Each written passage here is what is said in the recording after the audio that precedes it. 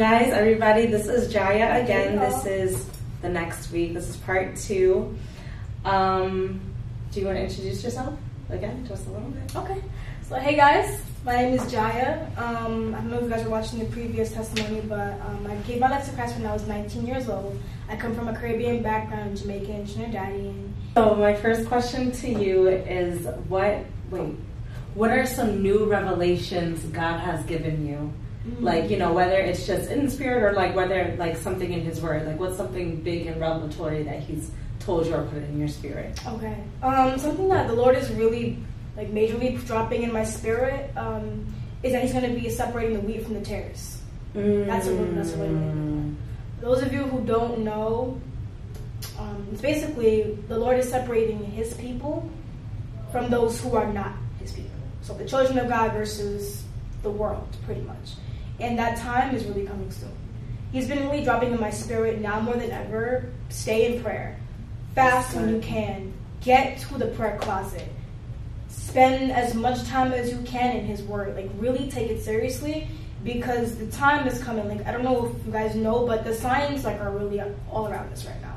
His return is coming soon, and it's very interesting because the things that are going on in the news right now are really just distracting us from what the Holy Spirit is showing. Because like the Euphrates drying up, like the thing that's going on with Israel right now in Gaza, it's just major prophetic signs that the Lord's return is soon. We don't know when he's going to return, but the Lord says to prepare, get ready. So like my motto basically to myself and to you guys is like as in the days of Noah, get in the ark and stay in the ark. Don't move. Good. Don't move. I like that. Like seriously stay there because the Bible says when Christ is returning, he's going to be returning like a thief in the night. And he says, watch and be prayerful lest that day come upon you unawares. Right. So that means like although us who believe in Christ and have a relationship with him and spend time with him, although we don't know the exact day he's coming, it's best to just remain in him so that when he's come, we're not going to be like, oh Lord, this is you. Like, hold on, I got to get myself ready. Yeah. Like, no, you got to just stay in him. Like, okay,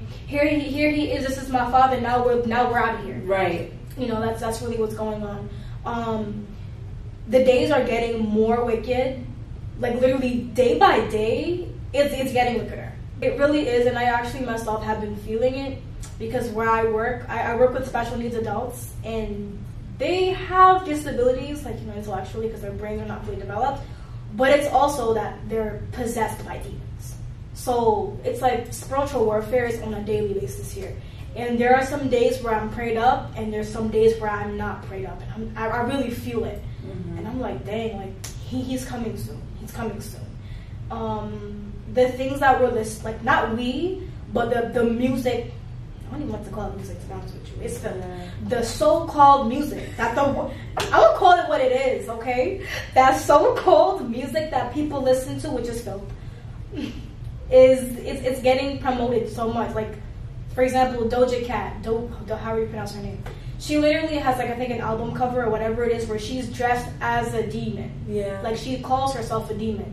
And people are literally sitting here like, oh my gosh, wow. I'm like, that's not cool. It's not cool. Wickedness is being promoted now. They're calling evil good and they're calling good evil. God really is separating his people from the wickedness. They don't understand. The Bible says that there is no fellowship with light and darkness. So they will never understand the things of Christ because they're not in him, because his spirit is not in them. So I strongly encourage everybody who is watching, have a relationship with Jesus. Have a relationship with Jesus. And how do you do that? You don't have to particularly say the sinner's prayer, but what you can do is in your heart or out loud, but you have to mean it.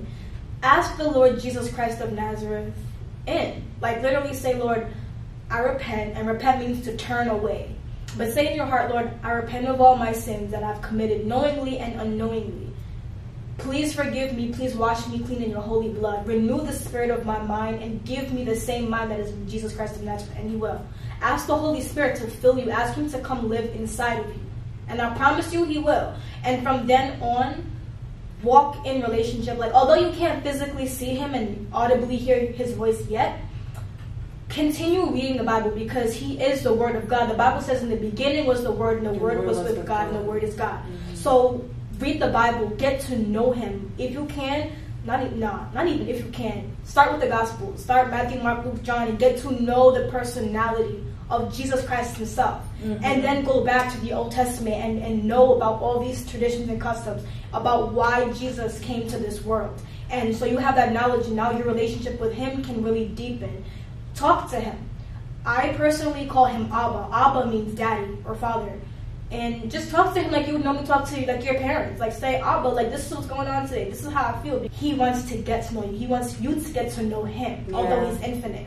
So if you're happy, you're sad, how your day is going, what's your favorite color, what you want to eat later, like I'm talking every single thing. Let him know about it. Even if you mess up and you sin, tell him about it. The Bible says run to him. Don't run away from him.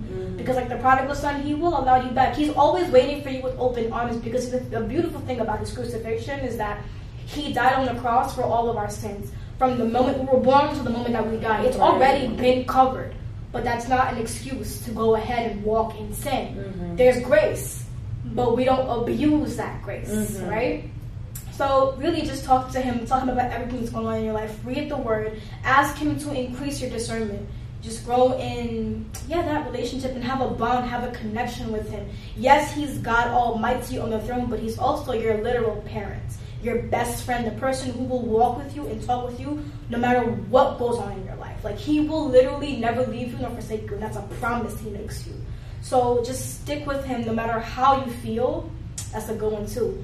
Don't walk in your emotions, because your heart is deceptive. The world says follow your heart. Don't do that. The Bible says that the heart is deceptive. You cannot, the Bible says, who can know it besides the Lord? You cannot follow your emotions, because they will lead you down a whole different path that God does not have for you. So ask him to guide your steps every single day. Include him in all that you do. And he has everything else. He literally has everything else. Is there any advice you'd like to give to people already in the body of Christ? To believers? That's a good one. Stay prayed up. For those of you who have the gift of tongues, use it. Heavily use it. Because I'm noticing now as well, like me personally, it could be applied to you guys as well. I've noticed that the days where I'm not praying in tongues, it's a little more challenging to stay in the spirit. Especially when you're not, like, okay, when you're in the prayer closet, it's obviously easier because you're with him and it's just you and him. Right. But when you're actually out there, like if you're at work, if you're at a place, or like a public place or wherever, if you're not, I wouldn't say if you're not, but if you're not as prayed up in the Holy Ghost, it can be kind of a little more easier to just kind of just be in the flesh without realizing it. So yeah, pray in tongues.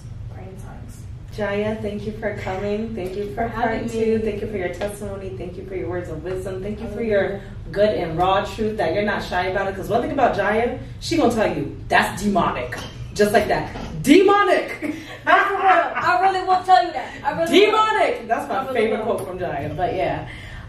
So yes, thank you for coming. Thank you for your time and just everything that you did to be here today. Praise the Lord Jesus.